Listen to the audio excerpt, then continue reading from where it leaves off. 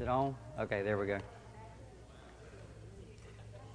All right, good morning, everyone. So, we're going to start something new.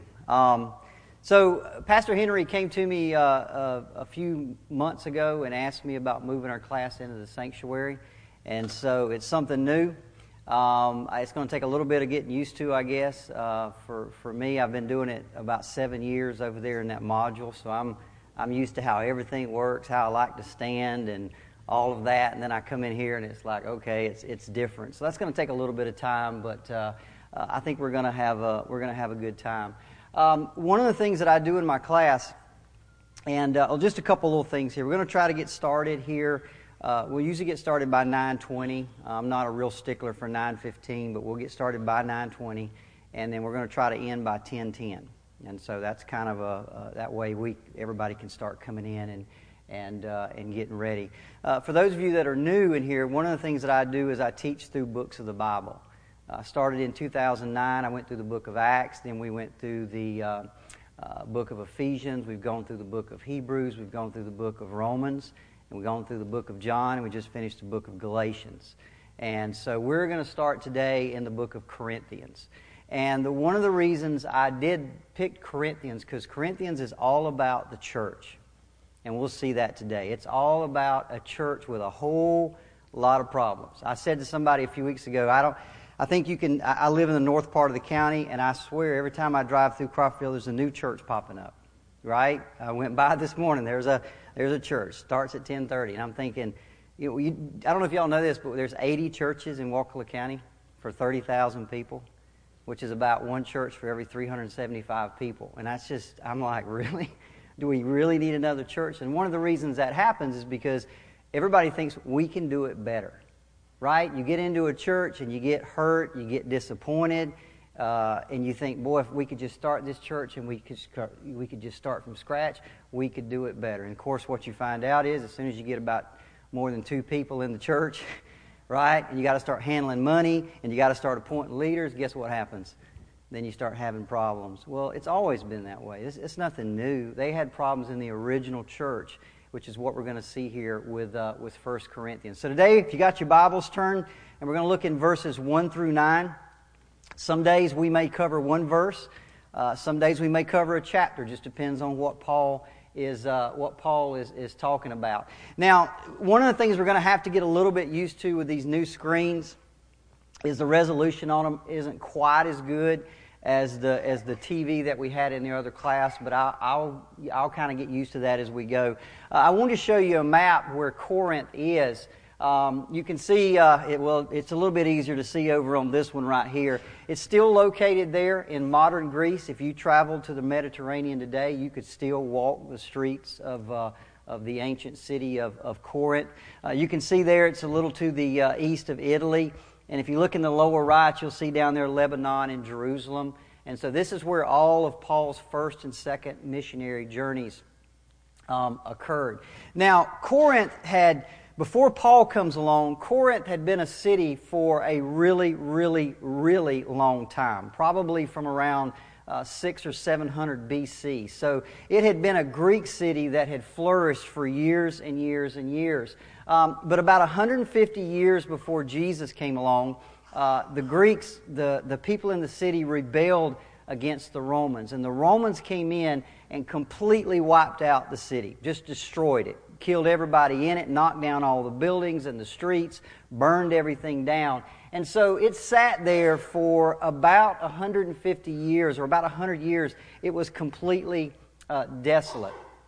But then about 44 BC, Julius Caesar ordered that the city was to be rebuilt, and so it was. And so what happened? Think about this is 44 BC. This is about 44 years before Jesus is born, and people start flocking into the city. And it was mostly, think about who are people that come to a new city. It's not people with established homes, is it? And established families. It's usually, a lot of it was freed slaves that were coming in. A lot of it was just people that really didn't care where they lived. They were just looking to make a buck. And so you had all these kind kind of people without any stability, without any real home life, without any kind of history, flocking into this city. But it grew very, very quickly. In fact, within 100 years, it grew to become the third largest city in the Roman Empire. And the reason it did that, and you can't really see on this map, is northern Greece and southern Greece are divided by a little isthmus, a little bridge of land that's 4.5 miles wide across. And Corinth was situated right at the southern tip of that isthmus. And what would happen, and again, I wish you could see it, people who, instead of coming down around the southern part of Greece, if you were selling, you could actually, what they would do is they would come into Corinth, unload their boat on one side of this little strip of land, take everything in their boat, walk it across, or put it in wagons, take it across the city, load it on another boat, and then go out the other way. And so you could save like 200 miles on your trips. And so Corinth very quickly became a perfect city for trade. And so it just grew and grew and grew. And again, what would happen, merchants would unload their goods on one side of the city, take them across on horse and carriage or however they did that, and then load them onto the other side. Again, as I mentioned, that would save people in ships about 200 miles. In the 1800s, by the way, they built a canal. If you go to Greece today, that same Corinth would have been located kind of on the south right there of that canal, but they actually built a canal across there in the 1800s to move those ships through. But back then, they would actually unload on one side, truck them across. Well, you can't say truck, right? Because that would, the idea they had cars. But horse carriage them across, or however they would do it, across to the other side. So that was Corinth's claim to fame, was it was a shipping city, and a lot of very wealthy people moved on there. Another thing about Corinth, it hosted something called the Isthmian Games. This was very similar to the Olympics, where the Olympics were held every 4 years. The Isthmian Games were held every 2 years. And so tourists from all over the Roman world would come to Corinth for that every 2 years for those Isthmian Games. By the way, back then, they didn't have hotels. They didn't have a lot of restaurants and places like that for people to stay. When tourists would come in to attend the games, they would have to stay in tents, which was pretty helpful for Paul. You remember Paul was a what? A tent maker. That's why when he lived in Corinth, if you go read Acts 18, one of the ways he made his living while he was living there was making tents. And that was, you'd say, well, why do people need tents? Because all these people, these tourists that were coming in to stay in Corinth needed a place to stay, and so they would buy tents. So in less than 100 years, Corinth becomes this just this city with this booming economy, producing a ton of rich people. In fact, when they excavate, one of the things they found when they excavated Corinth is they found all these plaques. And these plaques would say, I, Derricke Gray, built this building. I, John Smith, built this building. And what they found out, there was so much money there that people would compete to see who could build buildings. And so Corinth was just they were building buildings left and right just because people wanted to put a plaque on the building that had their name on it so everybody could see what a great man or a great woman that they were. One more thing, it was known as a city of extremely wild living. There was at least 3 temples to the goddess Aphrodite. The largest one employed over 1,000 prostitutes. Okay, so again, one of their Aphrodite is the goddess of love, and one of the ways that they worshipped her is they would employ temple prostitutes, and so that obviously kind of affected their understanding of sexuality. Obviously, remember we talked about their main claim to fame is shipping. So who comes through on ships? Sailors, right? So prostitution was widespread. It was so bad that in the ancient world, the name of the city became a slang for promiscuity. To play the Corinthian became a way in the ancient world to refer to someone who was promiscuous. That's how bad it was. As I was reading this, all the history about Corinth, there was one American city that kept popping into my mind. Anybody want to guess?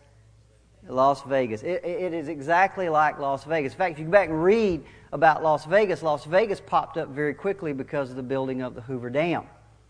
And then prostitutes came into Las Vegas, and men came into Las Vegas to work. And this city just became, and even today, you know, what happens in Vegas stays in Vegas, right? We know it's just got this reputation. Things go on there that may not go on in other places, or at least not as. So it's a lot. If you can think of, if you want to, what kind of city was Las Vegas? Was Corinth?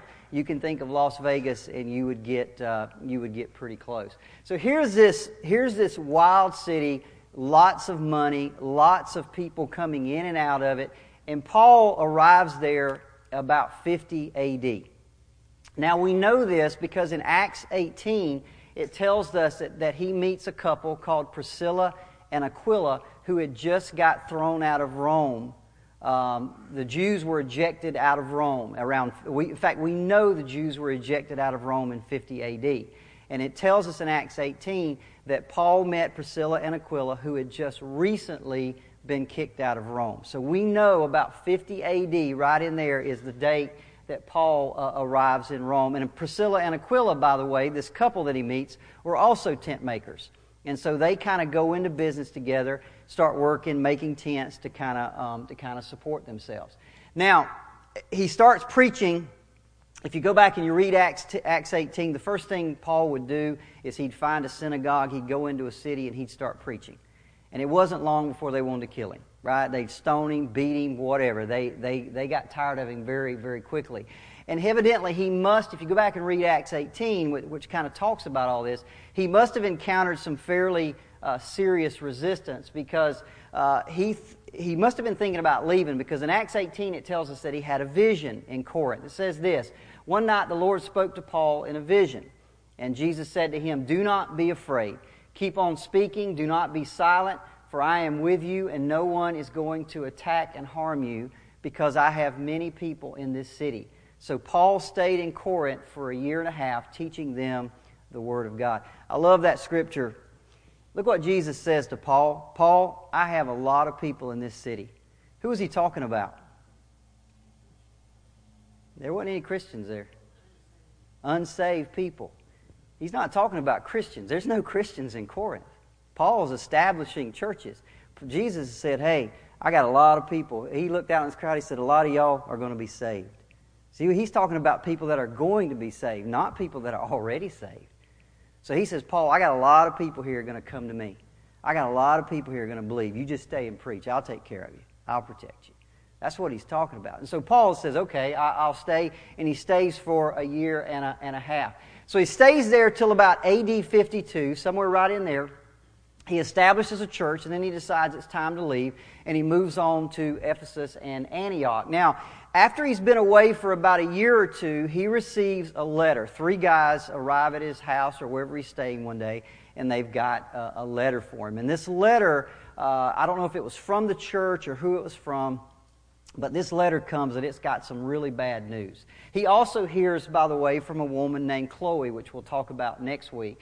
And she tells him about all the problems that are going on in this church. So now, again, there are a lot of problems. The church is a year and a half old, and already there are deep divisions in the church. People are quarreling with one another. They're lining up in different areas. I'm behind this man. No, I'm with this man. No, I'm with that man. They're all separate, and it gets so bad that they're suing one another in court. They're actually, Christians are taking Christians to court and suing one another. That's how bad the fighting and the quarreling has got. In addition, there's sexual sin in the church. It's gotten so bad, there's a man in the church who's having an incestuous relationship with his father's wife. And the sad thing is nobody's doing anything about it. They're just letting it go on.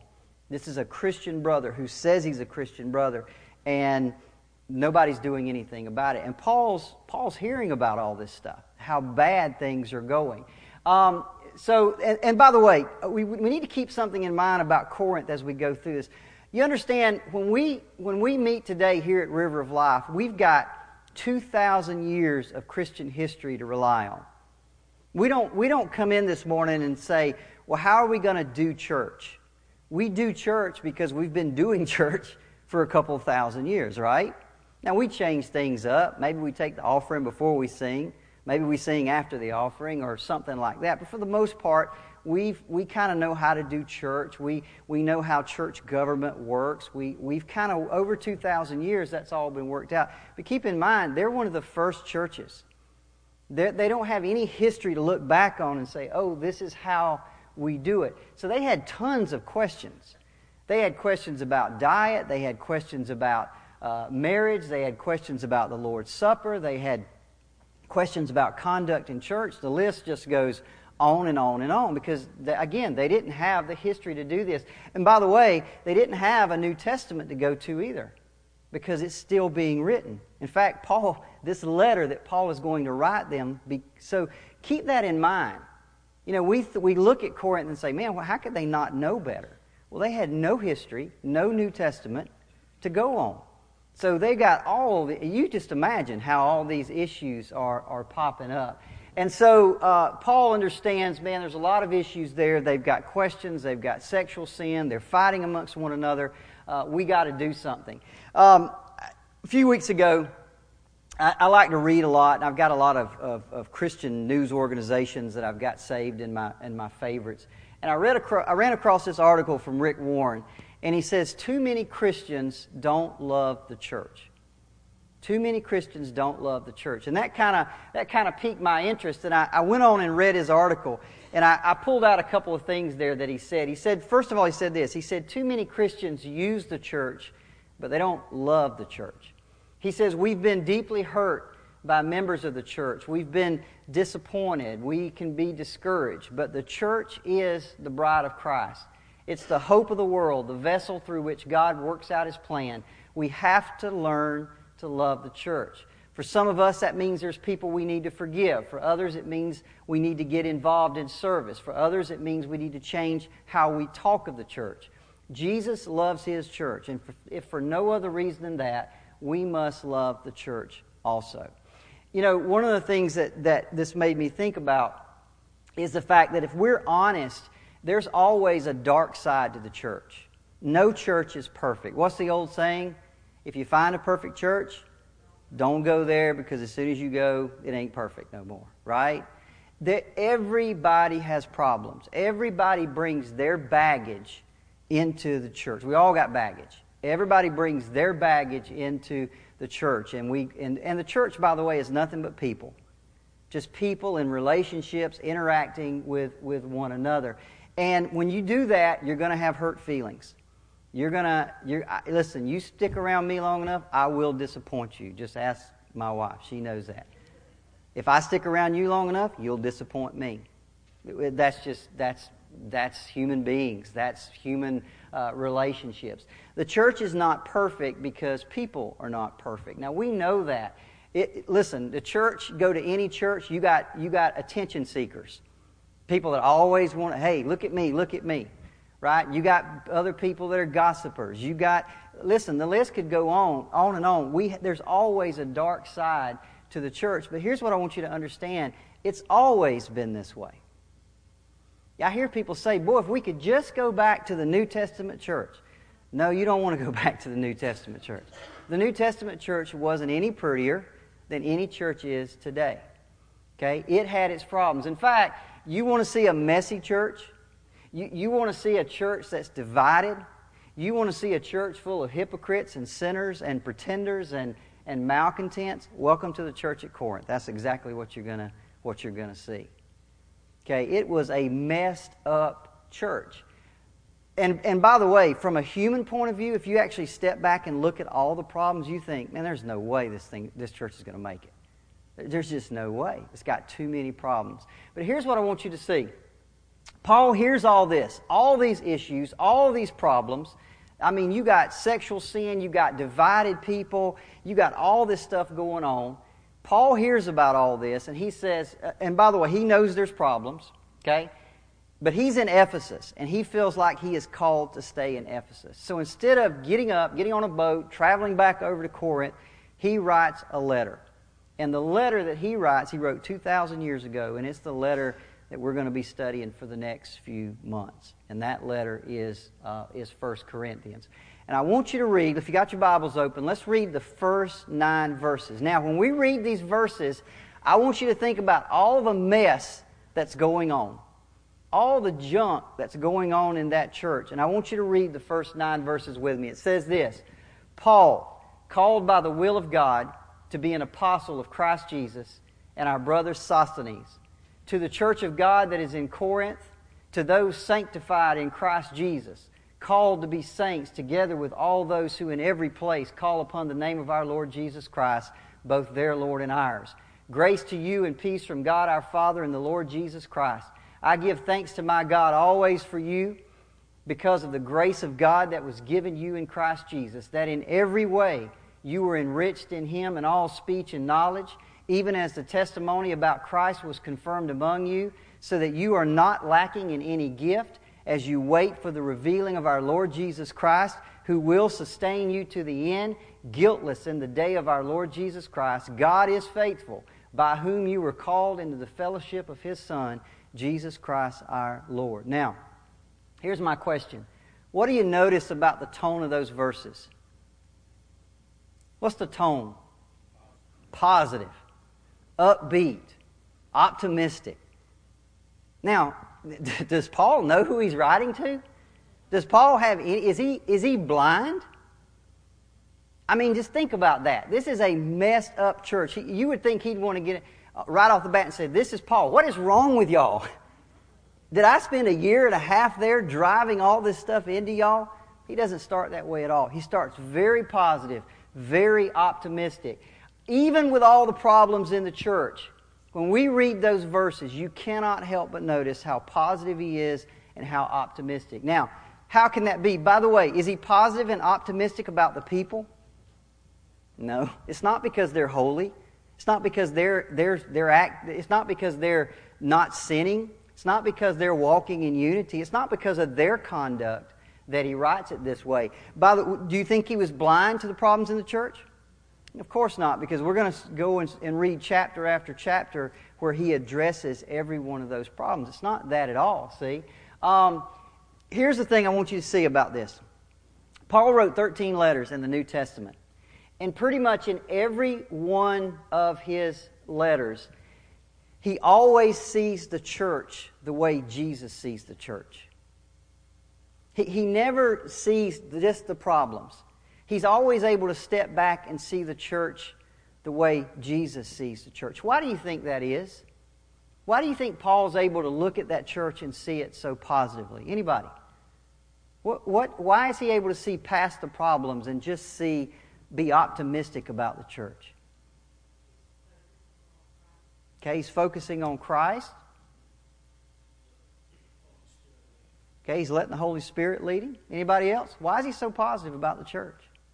Even with all its issues, all its problems, all its failings, why is he so positive? That's exactly right. Go back and look at that verse again. Look at verse 9.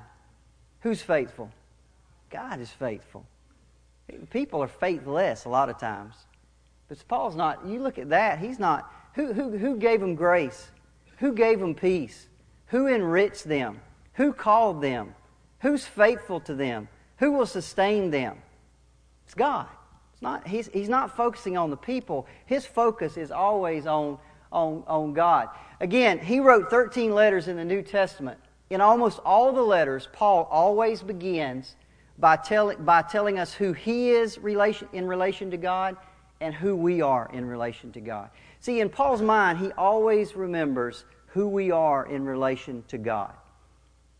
Okay? Not just, oh yeah, you got issues, you got problems. This is who you are in your relationship to Jesus Christ. By the way, this is very different from what society bombards us with every day. For example, advertising. Automobile commercials want you to think of your life in relationship to the car you drive. Right? Isn't that, you watch an automobile commercial. Boy, if I could just drive that car, I'd be like that guy. Right? Look how good he looks, how confident he is, right? Beer commercials. I saw one the other day after I wrote this. I went downstairs and I was watching a football game and a beer commercial come on. Notice beer commercials, there's always friends. You ever notice that? It's not some guy sitting at a bar drinking his sorrows away. It's never that. It's always, man, these are our friends. Boy, beer and friends go together, right? See, they want you to think of your life. If you drink our beer, will have all these friends. You'll have a life like this guy. Life insurance companies want you to think of your life in relationship to family and children and right? They don't want you to think of it in, this is for when you die. That's not going to sell much, right? Right? And listen, 100 soaps and deodorants and shampoos and foods won't you think of your life in relationship to your body. See, the world always wants you to see your life in relationship to other people, in relationship to other things. But the New Testament and the Bible is relentless in one thing. It comes back again and again and again and again, and it says your life is not in relationship to how you look. Your life is not in relationship to how many friends you have. Your life has meaning because you're in a relation with God. The New Testament will not let us get away from that. It comes back time and time again to the fact that everything in life finds its true significance in its relationship to God, not in your relationship to things or even to people. Paul never forgets that. Never forgets that. So what I want to do this morning with the little bit of time we have left is I want to walk real quickly through today's passage. And I want you to notice how Paul relates everything back to God in this verse. Again, remember who he's writing to. You got to keep that in context. He's writing to a church that is completely messed up. They got so many problems that from a human point of view, it absolutely looks hopeless. But I'm going to walk through these verses real quick and notice how he brings everything back to God. Number one, Paul, called by the will of God to be an apostle of Christ Jesus, and our brother Sosthenes. By the way, Sosthenes was, I forget the name of it, but he's the guy that actually writes the letter. Paul had an eye problem. We studied this in Galatians. He had an eye problem. He couldn't see very well. He couldn't see really well enough to write. And so he always had kind of a traveling secretary that went with him, and he would dictate the letter, and they would write it to him, and that's Sosthenes. So right off the bat, we see Paul's understanding of himself. Look what Paul says. Called by the will of God to be an apostle of Christ Jesus.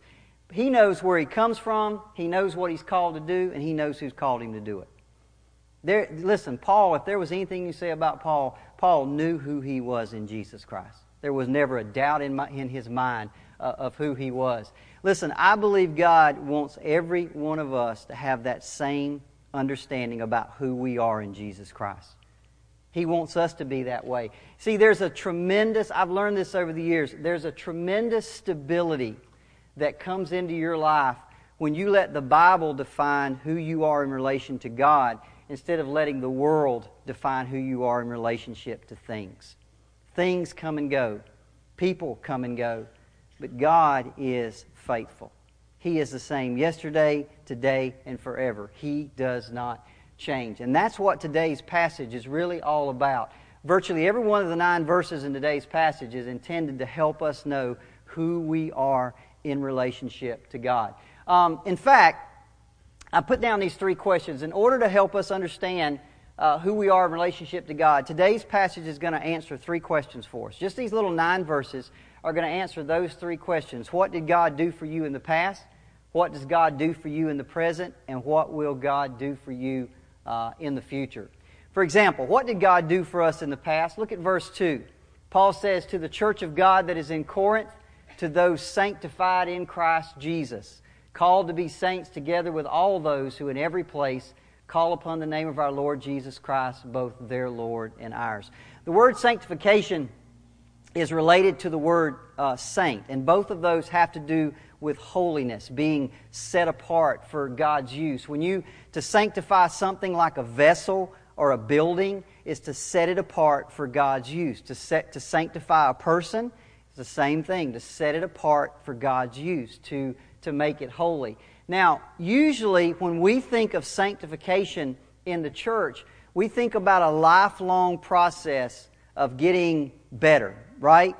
We're being sanctified. We're being made more holy. We're being made more Christ-like. And that takes how long? A lifetime. It takes an absolute lifetime. That is true. But I want you to notice something in that verse. Look at verse 2 again.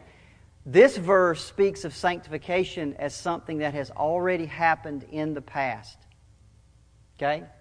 What this verse teaches us, and this is very important, what this verse teaches us, that yes, sanctification is in a sense a lifelong thing that we go through. We get more holy, we get more pure, we get more washed, we get more clean, we get more Christ-like. That's true. But what this verse also tells us is that when God called us, there was some decisive break with the old way of life.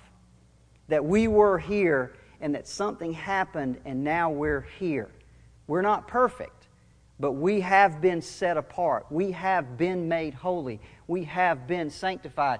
Later on in chapter 6, we'll get there in a few weeks, Paul is listing examples of unrighteous people. And he lists some people: adulterers, homosexual, thieves, greedy, drunkards, robbers. And then he goes on to say this, and such were some of you. But you what? Were washed. You were sanctified. You were justified. Everybody see that?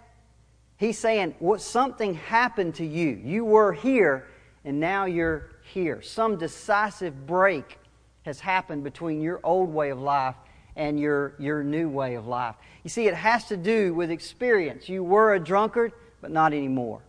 Are you perfect? No, but you're not a drunkard anymore. You're not a homosexual anymore. You're not greedy for money anymore. Again, you're not perfect. Sanctification, in a sense, is going to take a lifetime. And even then, we're not going to be ever going to be where we need to be. But we were sanctified. We were set apart. We were changed. We were made holy when God called us. Now here's the question. How can sanctification be both a decisive break with the old and yet an ongoing cleanup process? Okay? Well, Paul's going to answer that question in verse 2. Let's read that one more time. It says, "To the church of God that is in Corinth, to those sanctified in Christ Jesus, called to be saints," that's what God does. He called you, "together with all those who in every place call upon the name of our Lord Jesus Christ." That's what you do. Okay? One of the things we find as we move through the book of Corinthians and every other book in the New Testament, that there's always two sides to salvation. There's something that God does, and there's something that we do. Okay? He has a responsibility, we have a responsibility. His responsibility was, He called me. My responsibility is to what? Call on Him. And we see that right there. Notice that when it points to sanctification, Paul wants to make sure we understand both sides of that coin. There's no conflict between saying that sanctification is a past and decisive thing and also saying that it is a present, ongoing process. When we say that it's past and done, what we're saying is that God decisively called me out of darkness and into fellowship with His Son. He did. That was a one-time thing. I was over here on this side of the line. He called me and said, "Come over here in my kingdom, boy.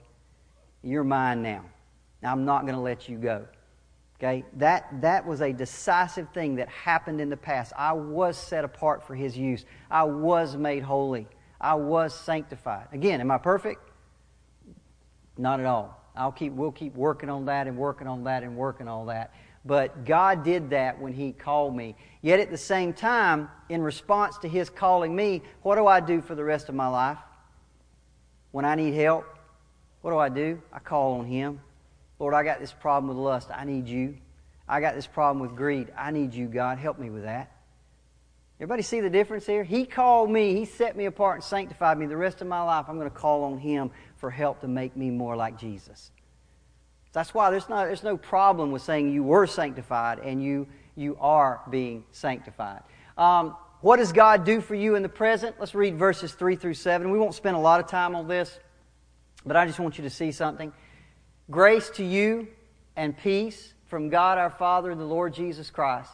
I give thanks to my God always for you because of the grace of God that was given you in Jesus, that in every way you were enriched in Him in all speech and knowledge, even as the testimony about Christ was confirmed among you, so that you are not lacking in any gift." What does God do for us today? Everything. You need grace for a certain situation, He gives it to you. Do you need peace in a certain situation? He gives it to you. Do you need to be enriched in your speech and knowledge so you'll know how to talk about Him and tell people about Him? He gives it to you. Do you need some gift? Do you need to be more merciful? Do you need to be more encouraging? Do you need some gift to operate within the church? He gives it to you. In other words, He equips us for every good work, Paul says somewhere else in the Word. So He gives us everything that we need. What will He do for you in the future? And this is what we want to close with this morning. I want you to look at verse 8 and 9. I like this stuff in the New Testament because sometimes these little verses are just, it's almost like they're hidden, and you read them, and if you're not careful, you'll just go right past them and never really see what they say until you stop and look at them in context. It says this, who, by the way, who is who? God, Jesus. Who will sustain you to the end, guiltless in the day of our Lord Jesus Christ? God is faithful, by whom you were called into the fellowship of His Son, Jesus Christ our Lord. People ask me sometime, why should I study the Bible? Why is theology important? You know, think about it. If you're saved, and why is it important that I study the Bible? But a lot of people, when they hear the word theology, by the way, biology is the study of the body or earth. I don't even really know what it is. Theology is a study of God. That's all it is. But people, sometimes they hear that word theology and say, oh, no, that's for them. That's for people in seminaries. And why is it important that we study the Bible like this? Why is theology important? The reason it's important is because it is practical. Remember what it said in that other verse? He has enriched you in all speech and knowledge.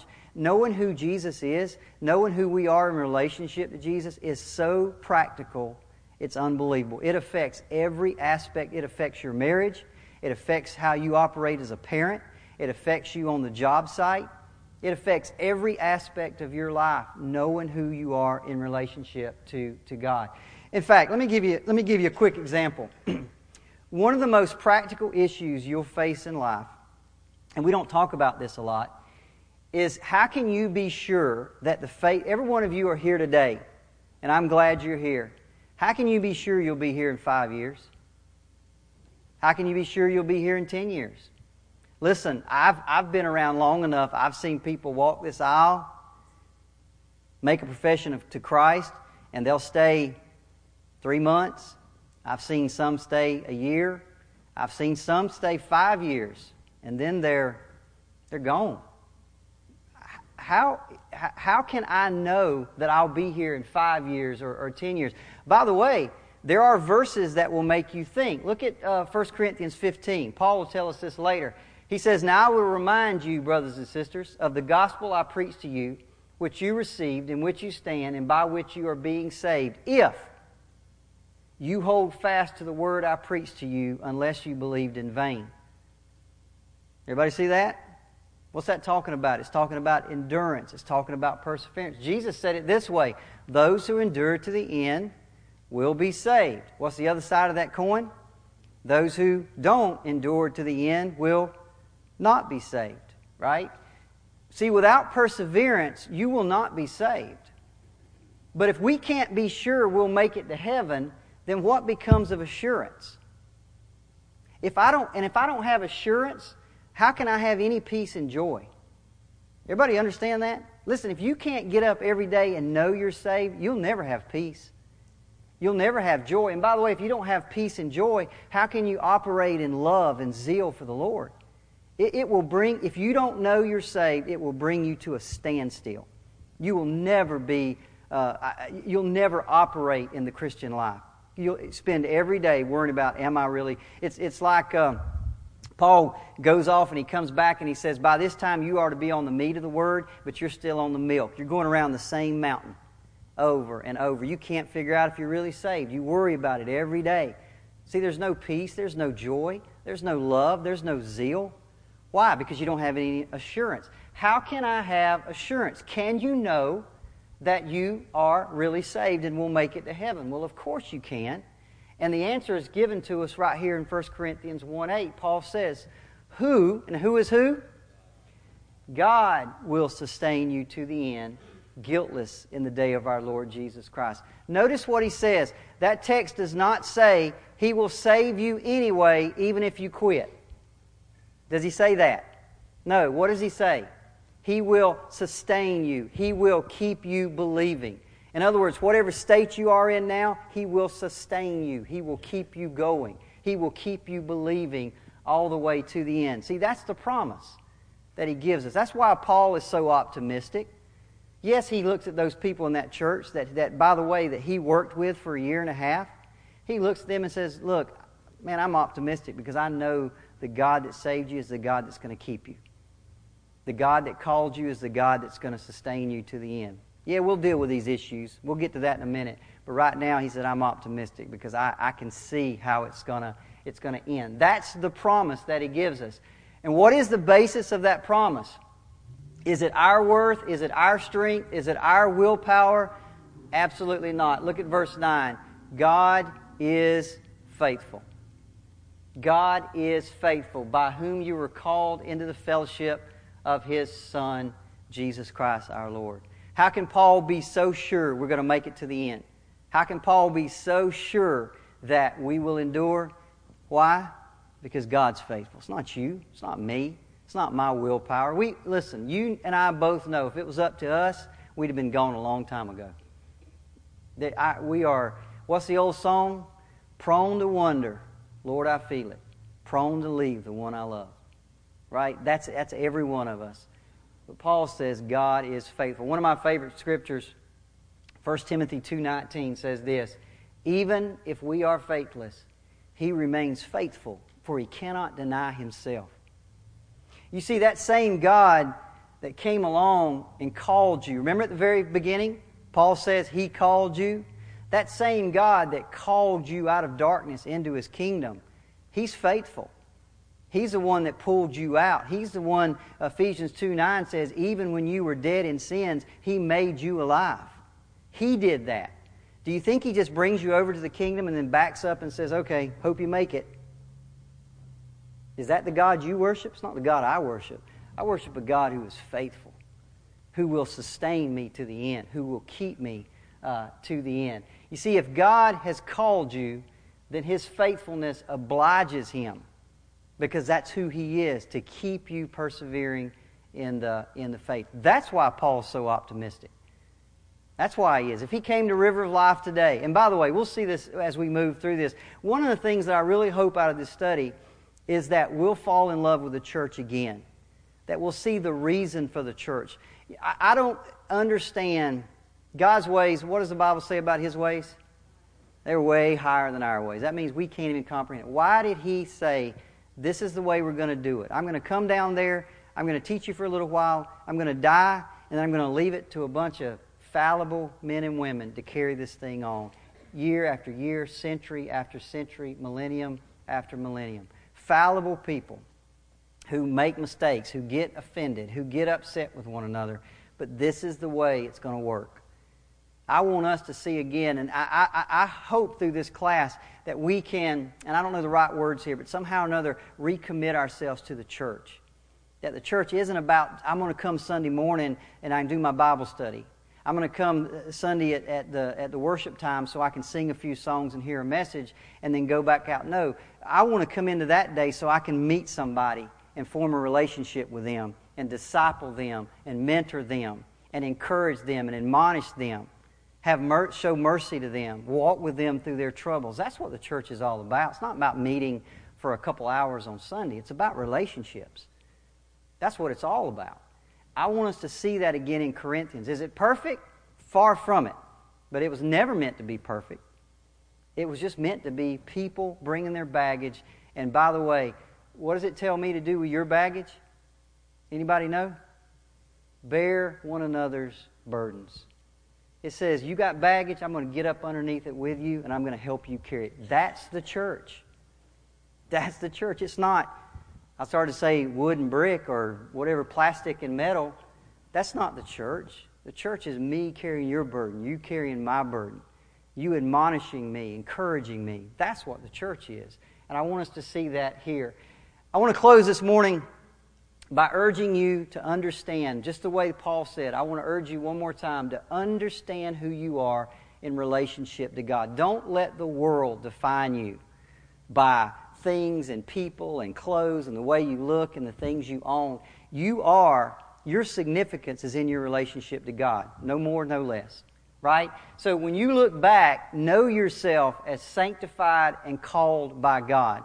When you look at yourself today, see yourself as equipped by God for every good work. And when you look forward, when you look to the future, know yourself as a person that's going to be kept and sustained by God to the end. Let's pray. Father,